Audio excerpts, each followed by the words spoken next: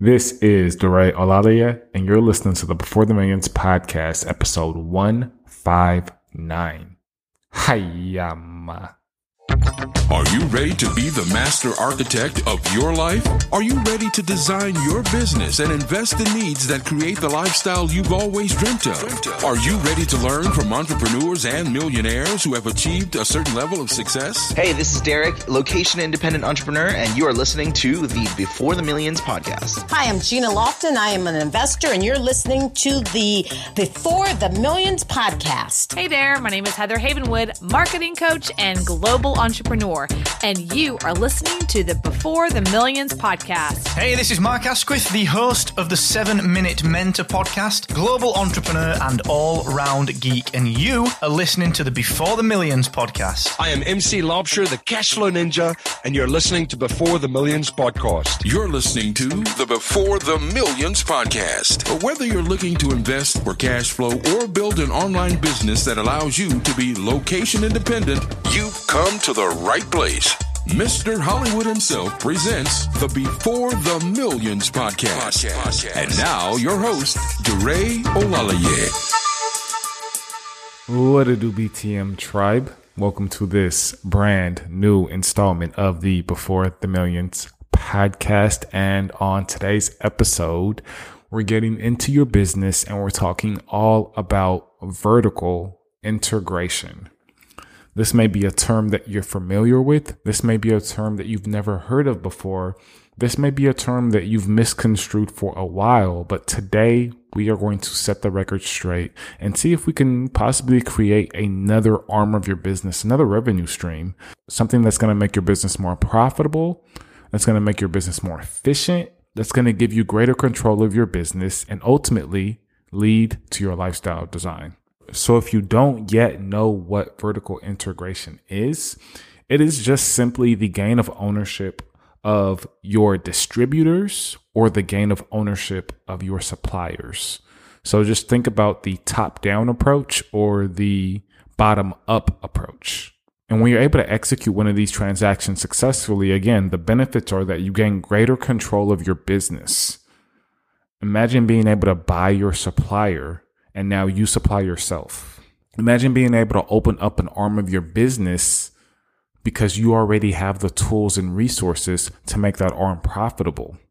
So I'll give you guys a quick example. Imagine you're a pig farmer, and ultimately your farming business is how you provide for yourself and your family. But you want to make more money. You want to do a little bit more than just provide for yourself and your family. So you take a look at the pigs and you're like, maybe I should go open up a restaurant, and maybe that restaurant takes off and does really, really well. And you take those profits and you're like, okay, maybe I want to buy out the company that supplies my pigs food. So an example of gaining ownership of your distributors is, again, opening up that restaurant. And an example of gaining ownership of your supplier is purchasing your pig's food supply company. Another example is Starbucks. Starbucks is not just a shop that sells coffee. Starbucks has an arm of its company that grows its own beans. And that's vertical integration, again, upwards. But Starbucks also has vertical integration downward because you can go and buy coffee, not made, not hot in a cup at Starbucks, but you can go in your grocery aisle and buy Starbucks coffee straight off of the shelf. So this is vertical integration in a nutshell. Now you're just like, Dore, why is this important to me? How does this help me in my business? I'm a multifamily investor. I'm a single family flipper. I'm a property manager. I'm a real estate agent. How can this help me in my business? So on today's show, I brought on Mr. Colin Duthith. And Colin is a real estate entrepreneur who's used strategic business partnerships and vertical integration to continue to build out his business. So Colin started off as an investor, and over time, because he noticed what his company was good at, he noticed that he was able to manage his units efficiently and that he had a system so that every time he acquired new units, the property management portion of his business would immediately step in and do a stellar job. So then one day he thought, maybe I should buy a property management company. I'm really good at this.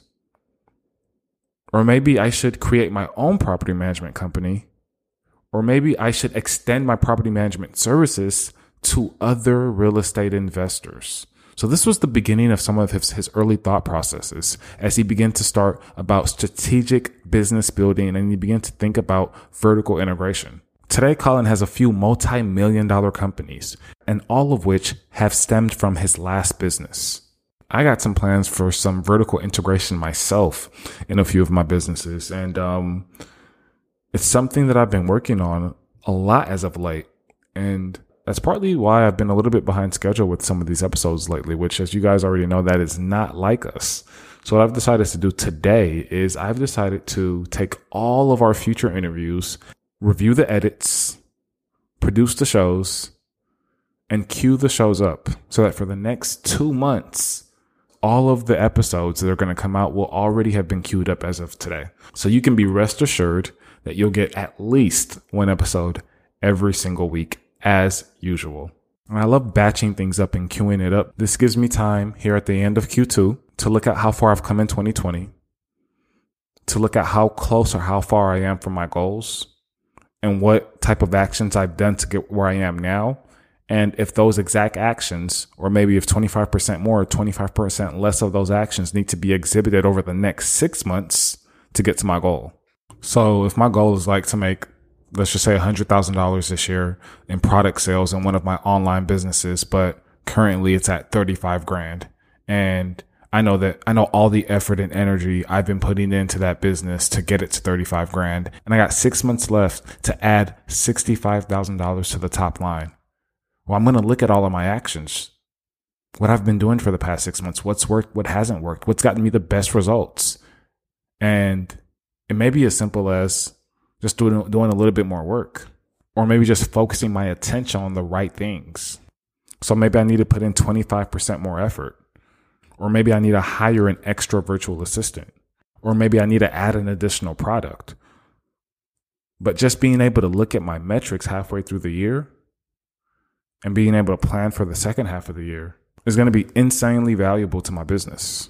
So I'm in the lab working on a ton of new projects for my students and my clients, for you guys, listeners of the Before the Millions podcast, and just planning out the rest of the year. Taking advantage of the current economic opportunity in real estate and the current economic opportunity in online business, which almost every day is like Black Friday. It's been like that for the past 3 months. But also doing what I can in terms of social justice reform and becoming more educated so that I could be a part of the solution as opposed to a part of the problem. So with that being said, there's a lot going on, and I'm excited for this summer. I'm excited for this fall. The Motivated Seller Method is coming back out for the second time ever. It'll be out this fall of 2020. So there's going to be a lot more updates on that front.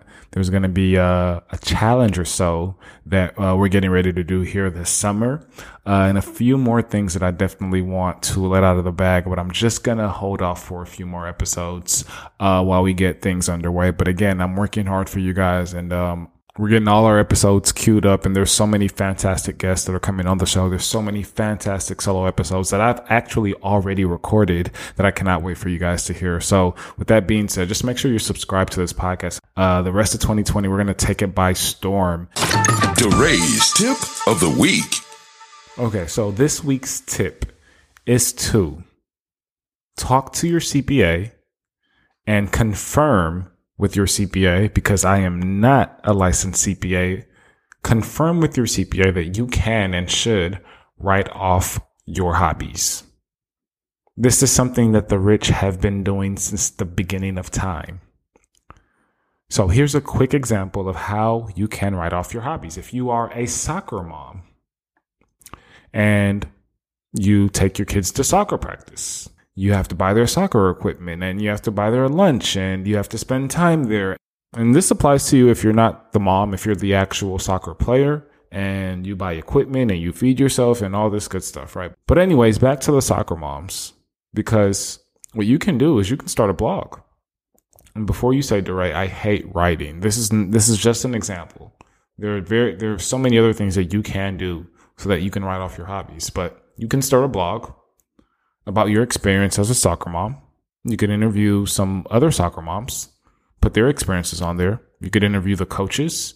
You can take pictures at the games and put them up. And you can have this entire Soccer Mom blog, this free blog that maybe you put a link to Amazon with some of the equipment that you use or that your son uses. Or maybe you create an affiliate relationship with a soccer company. Or maybe you create an affiliate relationship with the YMCA. I don't know. But there are so many ways that you can write off your hobbies because you have a business. And the business for a few short amount of years doesn't even need to be making money. And of course, after a while, you can't just continually run a business that doesn't make any money. And that's why I suggested some of those income streams. But at the very least, it'll be very easy to run a business that's break even that allows you to write off your hobbies. Luckily for me, my hobby is traveling. And I always try to make sure that there is a conference, a business conference related to my industry wherever I'm going. So the trick is to make sure, and it's not really a trick, it's just business really, but to make sure that I buy my ticket and I have all intent, and I actually do attend the conference when I get to my travel location. And I make sure that I spend a certain amount of time on my business at my travel location. And I also document everything. I take notes and I take pictures. As long as you fall in certain parameters, the entire trip can be classified as a business trip. And many of your itemized expenses can be tax deductible. So by no means do I want to get into the weeds of this. I mean, there's so much fascinating tax and accounting information that will help your business go to the next level. My biggest tip is if you don't already have a tax accountant, is to connect with one ASAP. And you may feel as though you're not ready to pay them. And I understand that. But at the same time, think about it as an investment in yourself and your business and how much money paying them would in effect earn you every single month, every single year for the rest of your life. And this may be something that they may implement once and charge you $200 for. Meanwhile, you're saving $2,000 or $20,000 a year. And now your feature presentation. So real estate investor would be the first hat that I have on, and real estate owner. The second hat would be the owner of a property management company. And then the third hat would be co-owner of a construction company. Those are the professional hats that I have on, right? And I'm a father, a husband, a follower of Christ. So, all those different hats. I love it. And we're going to get into how you can balance all of this and reach your pinnacles of success here shortly. But again, let's go ahead and take it back into the time machine. Let's figure out before Colin became a father, before Colin became a husband, before Colin became a real estate investor, what were you doing? Were you a typical 9-to-5, shirt and tie, go in to work and be bored all day employee? Yeah, no shirt and tie, but definitely the rest of it. So, I was raised in a middle upper class family in the suburbs of Kansas City, and I had very successful parents, both in the corporate world. Father was an attorney, mother was in marketing, and they very much impressed the college route on me. So I went to college and did 2 undergrad engineering degrees, and then I got my master's in engineering management, and that kind of led me into the corporate world. At the age of 22, I guess. Did 5 years in undergrad, and then did my master's at night. I guess in your eyes, what was the goal at the time? What was the point of life? Like, what were you aiming to achieve? Was it just like, corporate life is like, dad did this, so hey, I'm gonna, start a family by the time I'm 27. I'm gonna get married. I'm gonna get the gold watch. Like, what was your mindset? I didn't really know what it was. I knew that my dad was a partner in his law firm, one of the founders. So I was like, well, I didn't really know where I was going to be. I ended up going the construction route for engineering. So I was project manager for construction companies. But I didn't really know what the goal was other than to go with the, fill your 401k, bank on compounding interest, retire it whenever you're supposed to retire, and, have all the money then, and then, have a good corporate job that's paying $100,000 to $150,000 a year. I guess that was kind of the goal when I was getting out of college. Yeah. And what became wrong with that for you? Sounds like at some point you were just like, wait, I don't like this. Yeah. So I was in the corporate world for 7 years, and I had 4 different jobs in those 7 years. Some of them voluntary change, some of them not. Um, but yeah, it didn't take me too long. My first job was with Department of Transportation with Kansas, and I really the government just sucked the life out of me. And then just sitting in the office, and I've always been a pretty active person. A lot of ideas, and I played football in high school and college, and then I grew up in kind of a rural setting and was just always active and outdoors and hunting. So like getting stuck in the cubicle all day really seemed to drain the life and fun out of it for me. And then just the whole corporate structure just started to wear on me with having to, the bosses and micromanagement and, sometimes being penalized for trying to think outside the box or focus on customer service, et cetera, et cetera. Some of those just really didn't click for me always. Do you think that the way your mind works, it was always designed to think outside of the box? Like, do you think that, you had common run-ins with, I guess, superiors or whatever the case may be because you had this outside of the box thinking and it was something that was not agreeable, I guess, in the workplace? As I've learned more about myself, if we go with maybe a bit of an EOS talk, there's the visionary and the integrator. Discover that I'm definitely a visionary. I'm a big picture guy. And for an engineer, that can be a little bit weird, right? Engineers are supposed to be introverts that just want to execute. I'm a mildly extroverted visionary engineer. So really didn't fit the mold unless it was sort of the entrepreneurial route.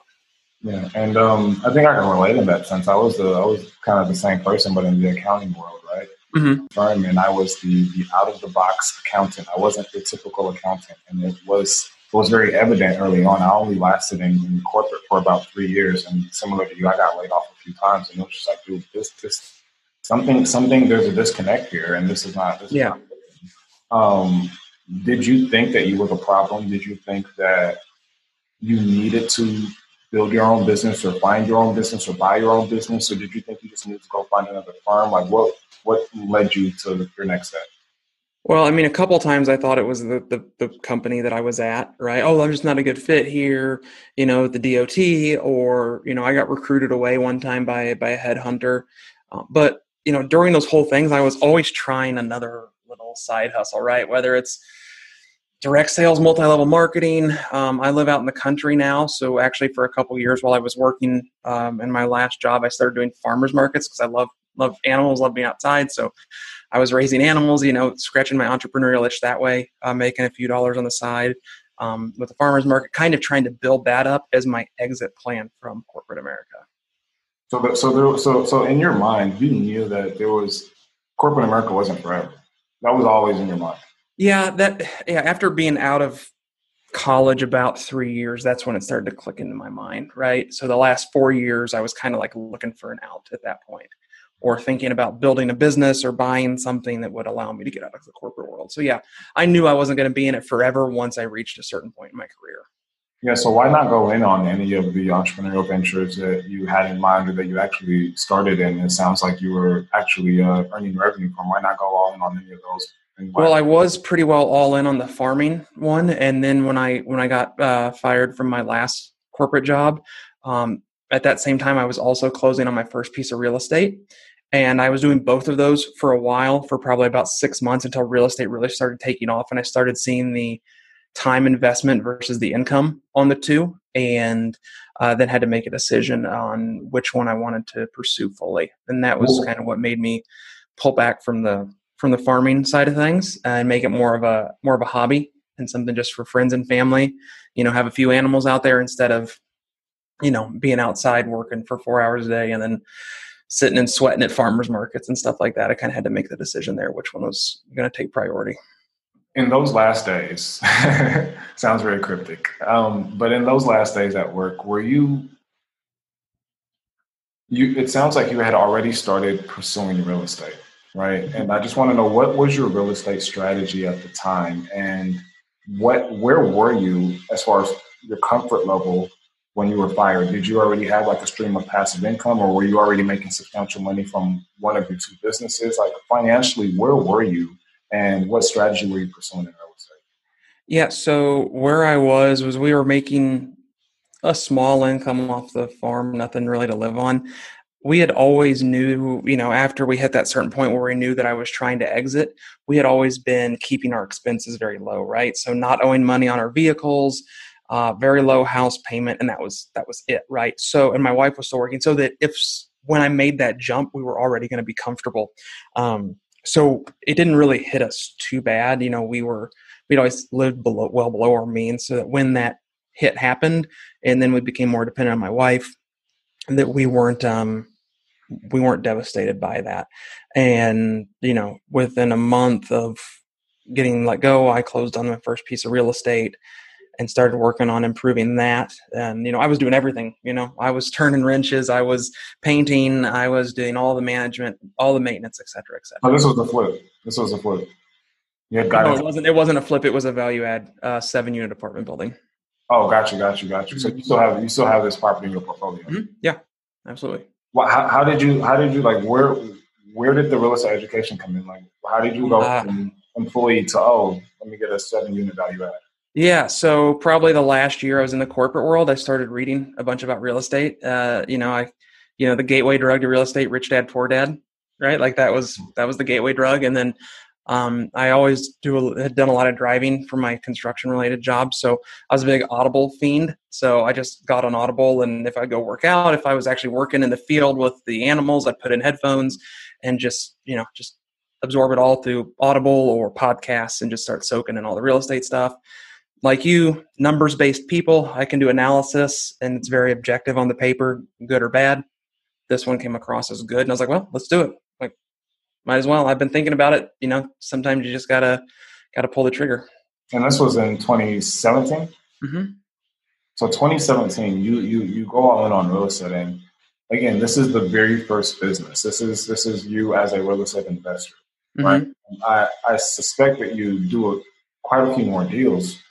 But I want to skip to the very next business because I kind of want to just, again, explore your mind and see what your process is and kind of the goals that you're trying to attain. Yeah. So about 2 years in, I start thinking, man, I could really use a hand, right? As I start acquiring more properties and get some partners, and we get up to about 70 doors that we own. Like, man, so, by this time I had investigated some property management software. I'd implemented Buildium as my property management software internally. And once we started, going down that route, I was like, man, I'd really, property management company, maybe I should do that. I've already got the systems in place. And as I'm networking, I'm talking with a buddy and he goes, hey, this place I used to work, I think he's interested in possibly selling his company. So I start talking with him. We're in discussions for a couple months.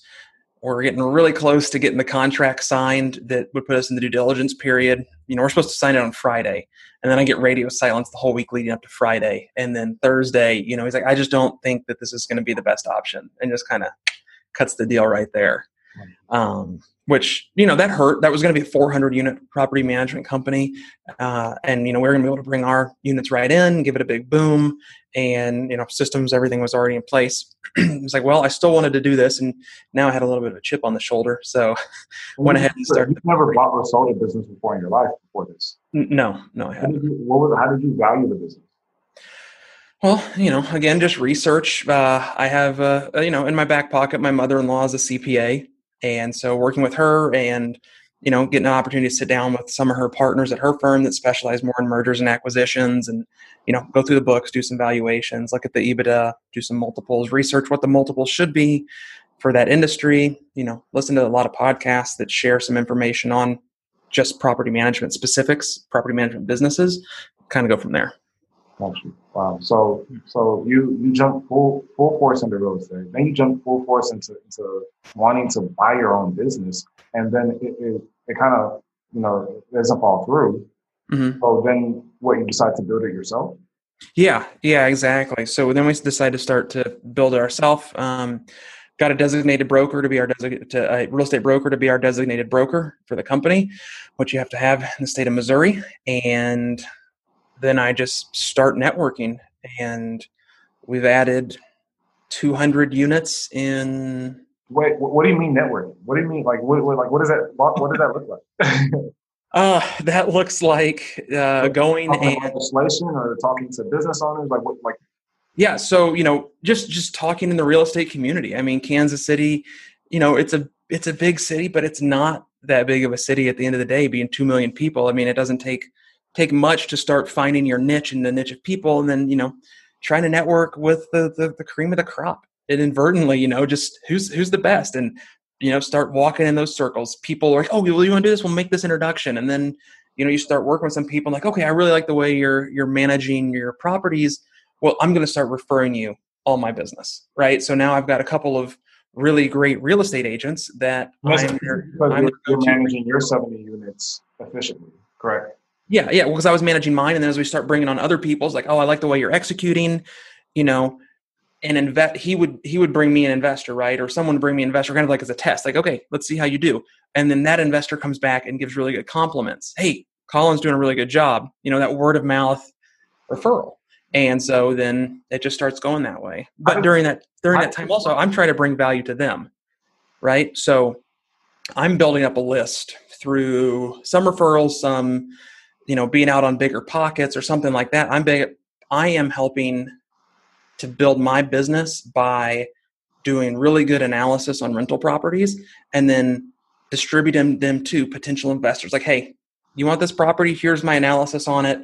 I think it's going to be a 12% cash on cash return. Here's your 10-year pro forma. I think you can do a refi at year 5 and get all your capital back.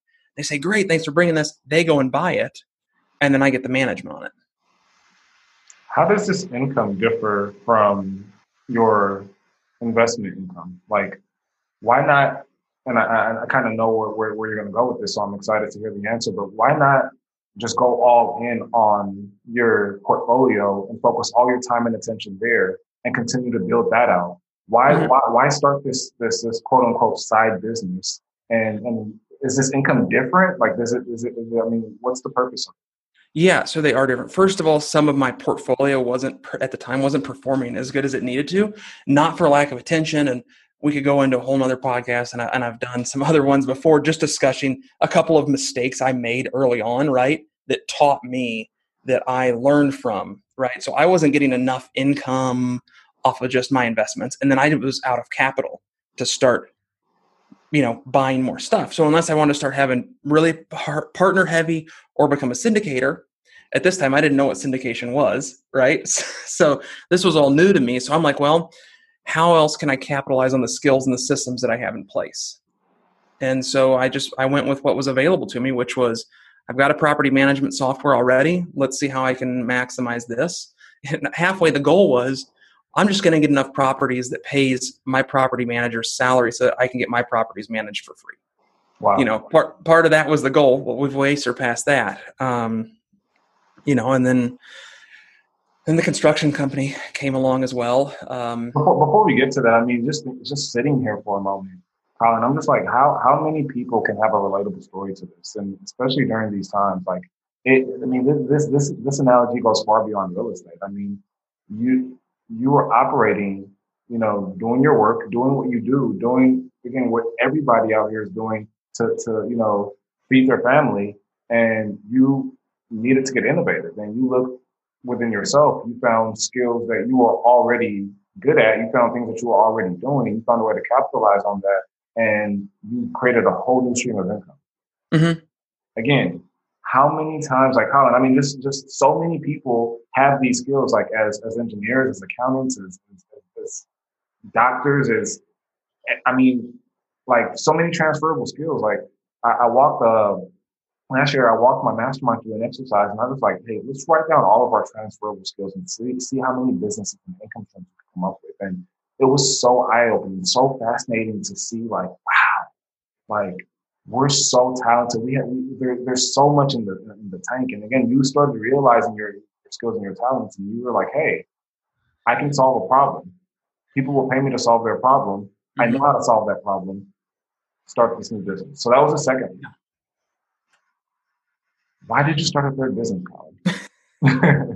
Well, the construction company may have officially predated the property management company. As I started working with some of these investors out of state, trying to find them properties, some were like, well, who will rehab them? And I already had a couple of guys working on my property. And I was like, well, I guess I could go ahead and rehab these properties for you. But the construction company floundered for quite a while, wasn't making a whole lot of money. I wasn't scared to get into construction though, because of my background, right? I've done construction when I was in high school. I did some in college.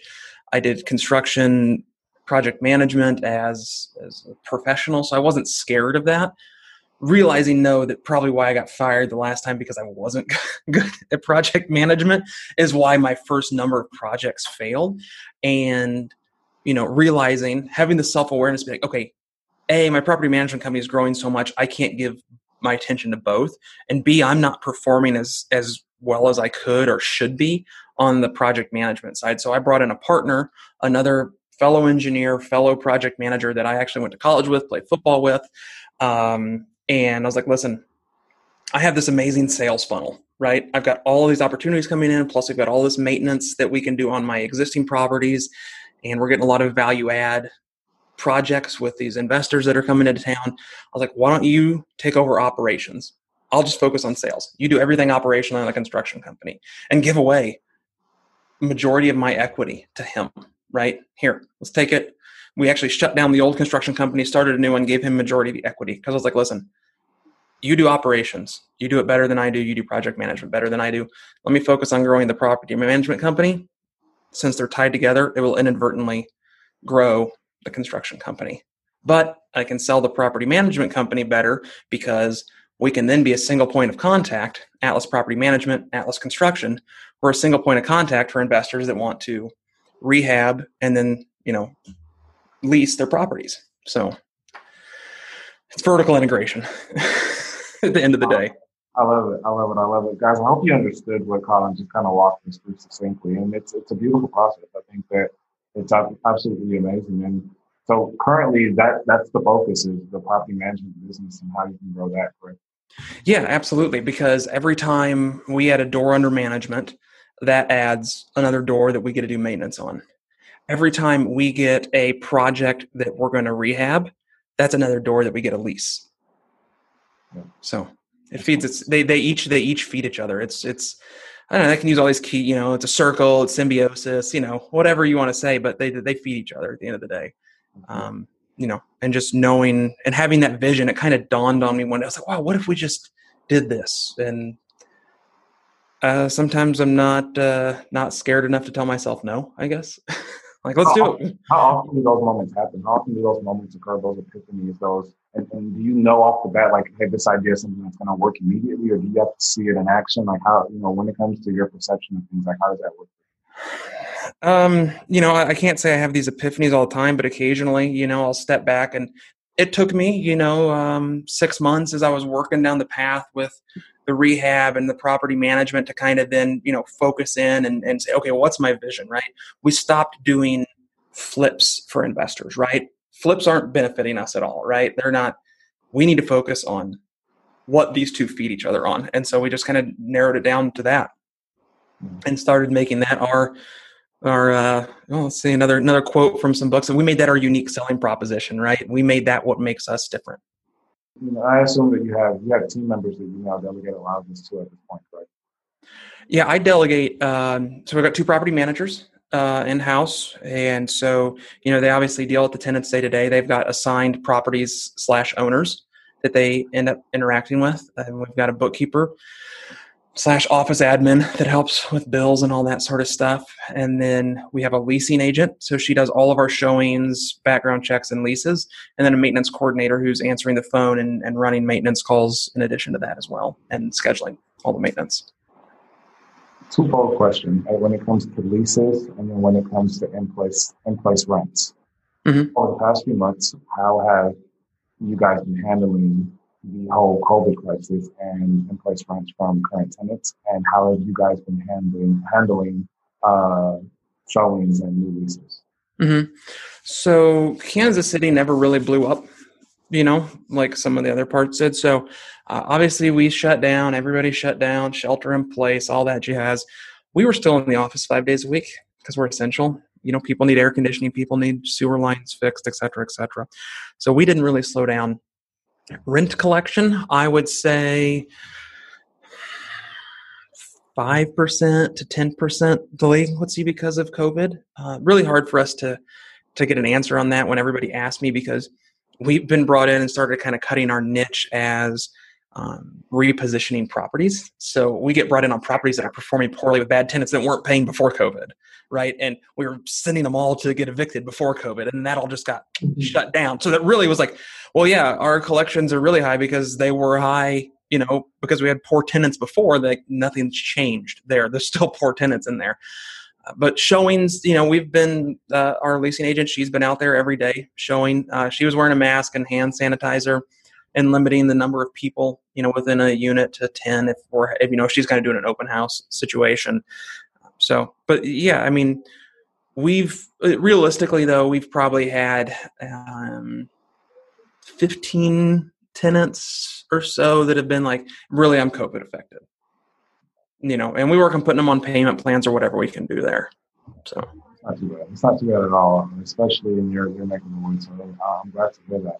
Colin, now you've started a multitude of businesses, and I'm happy that you've been able to find this symbiosis. But I can imagine that as an entrepreneur, you often have a ton of thoughts about other businesses and other opportunities, and even opportunities in the businesses you already have. I mean, this is a constant struggle for me personally. Mm-hmm. In the past 5 years, what have you become better at saying no to? What kind of distractions and things of that nature, invitations are you now like more prone to saying no to? Yeah, it's a learned skill, as you know, right? I have not entirely gotten better at that, but really kind of figure out what our niche is. For instance, I had a phone call with a potential investor, and why they were looking to buy 10 to 20 units, which I'm never going to say no to that additional revenue. I don't want to say no. They were asking for so many special things that it makes our systems ineffective or useless. And systemization is where we, are able to differentiate ourselves or gain efficiencies so that we can take on more units. So, learning to say no to customers that want something outside of what's our usual is one thing that we need to learn. I'm always having those entrepreneurial seizures, like, oh my gosh, what if we just did this? Like, oh, I could start this, oh, look at this, shiny object syndrome, right? Oh, look at this over there. I'm with one of my buddies, and we're like, earlier this year, like, we really dug in, like, should we buy this carpet cleaning business, right? Like, oh man, I've got all these units, we could add this volume to it. And he's in the trucking, and he has a trucking company. I'm like, well, like, we think this might be a good fit, but ended up, we passed on it, and we were glad that we passed on it.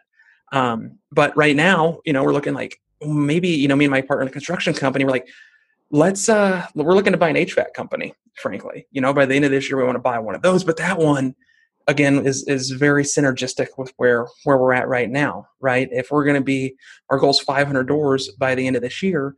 Well, we do a spring maintenance call and a fall maintenance service on the HVAC, heat and cool. Well, okay, we can easily add 1,000 service calls a year just for service, let alone everything that breaks on them and replacements. So we're like, that's one that we could really bring value to. And then we don't have to wait for somebody else. We have control over. We can hire 2 or 3 more people and just plug them right in and be like, you're just on property management stuff. I love that so much. Not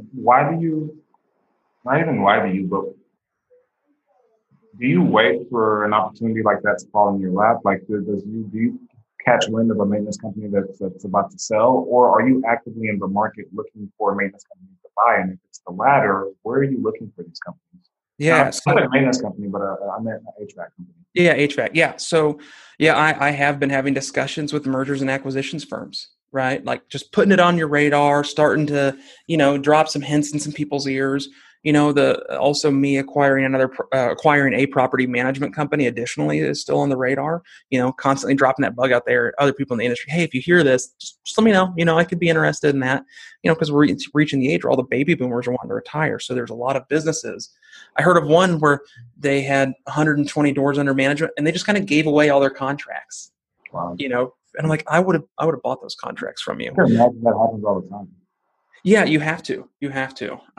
So Yeah, but the mergers and acquisition firms, some of them want a chunk of change up front, whether it's a couple $1,000s up front and then, $1,000 a month retainer, or, another one's $5,000 up front. And that, then they put all the advertising together and that just comes off the purchase price at the end. Plus then they've got a big fee. So, I'm starting to explore that a little bit more. We'll just kind of see how that all shakes out, really. If we could find one that's quote off market, that where we don't have to bring in and pay that couple percent for an M&A firm. If you're to buy a $1 million HVAC company, you're going to pay $100,000 for mergers and acquisitions on top of your $1 million purchase. So, it's absolutely insane. Yep. That's a chunk. That's a big chunk.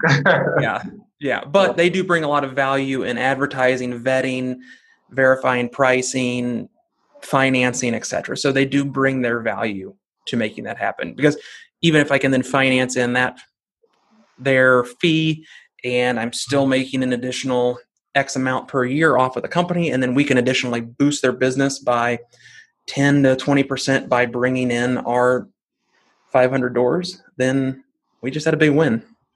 That's awesome. And I guess typically, like, if you get in contact with a M&A firm and you tell them what you're looking for, do they immediately give you back a ton of results within weeks, or does this process take months or years? How does it work? Most of them say that you can have something within 6 to 9 months. We haven't earnestly engaged, we haven't been integrated into their systems. Gotcha. But most of them say, we can have something identified within 90 to 120 days. Yeah, I'm not an expert at any of this by any means, but I do follow a group of guys who run a company called Empire Flippers. Okay. And they're more so buyers and sellers. They're the middlemen for buyers and sellers of online businesses, and a lot of these online businesses sell physical products such as HVAC and some things of that nature. Guys, I don't know if you guys want to check that out, empireflippers.com, but definitely, Colin, if you want to check them out. And yeah, absolutely. Give the owners a shout. I think if it's taking 6 to 9 months for M&As, I'm pretty sure they can find companies in that time frame as well, if not faster.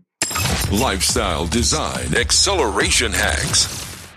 What is your favorite Before the Millions book? Favorite book, number 1 is going to be the Bible for me, but number 2, Atlas Shrugged, man, that one really hit me hard when I read that. It's entirely too long. It's a 54-hour Audible book. I think I looked it up one day, recently, maybe 3-4 months ago, because I wanted to read it, and I looked at how long it was on Audible. I was like, oh, thank you, but no thank you. No, it's worth it. It's if you and the first time I read it was by paper. It's 1,200 pages. I read it when I was working my government job at KDOT, and I was like, okay, it's ironic that I'm reading this book and it's all kind of anti-government. But yeah, no, that was a big paradigm shift about just bringing value to the market. I love it. Atlas Shrugged. I love it. What is your favorite lifestyle design app? This can be a business app or tool. Ooh. Everlance, mileage tracking app. That's a new one. Mm-hmm. I'm not app heavy guy. I mean, I've got an iPhone, all that, but we use G Suite for everything, so that could be one of them. I mean, everything we do is Gmail cloud based, which is really nice because we can all share stuff real easy. We can work remote. Right. I wanted to be remote from the very beginning. We do have an office, but I wanted to be able to travel and work. Long-term would be kind of the goal. So that's why we went, everything is web-based. But yeah, I'd say Everlance is great. And we just started with Monday.com, the project management software, to make our transition from move out, rehab, releasing process smoother and building out all those steps in between so that the communication goes better. Love it. Absolutely love it. What do you enjoy most about the way your lifestyle is currently designed? I don't have to get time off approval from my boss. Well, I have less vacation than I did technically in my other jobs. I know that that's a short-term problem right now. We've been going through this hyperbolic growth phase that, I've got to give a lot of attention to that. If I want to take off one afternoon and go do whatever, if I want to have a long lunch with my wife, if I want to go out of town for a week, I don't have to get approval. I just have to delegate. I love it. Who was essential to your growth before the millions and why? I think the good answer is my wife. She supported all these visions and entrepreneurial seizures and some missteps along the way. And she's been a huge support for me, and, never doubted me and said, I'm like, oh my gosh, I can't believe how much growth we're having. Like, this is amazing. She's like, I knew you would do good. I knew you would. You just, you had to stick with it and stay focused. Awesome. That's absolutely awesome. I love it. Last but not least, why do you think so many of us are stuck before the millions, even though we have every intention of getting to the millions? Potentially a couple different reasons. Talking to some other people that are thinking about getting out.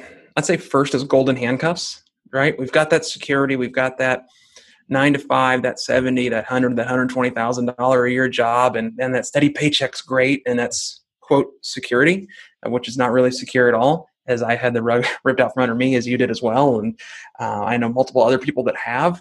I think they're afraid of what ifs, right? What if I do this and I can't go back to the corporate world like I'm in right now? What if I fail? People are terrified of failure.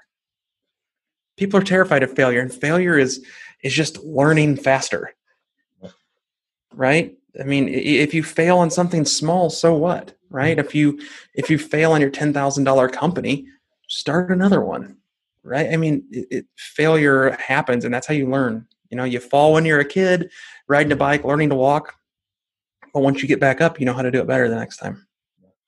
Love it. And when you're a kid, you have the goal of walking, and when you fall, you're like, oh man, I fell. Walking's not for me, right? Yeah. Like, oh yeah, shouldn't be doing that. No, you're determined. It's not even a question, and that's exactly how we should be looking at our businesses and our goals. Colin, this has been absolutely amazing. If listeners want to learn a little bit more about you, if they want to reach out to you, ask you a question, or learn about some of your services, where can they find your information? Property management website, www.atlas.rentals.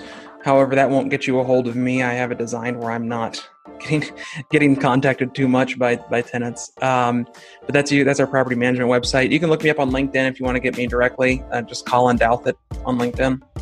Love it. And the links to both of those will be in the show notes of this episode. Colin, thank you so much for adding value to the listeners. And we'll talk to you very, very soon. Likewise. Thank you.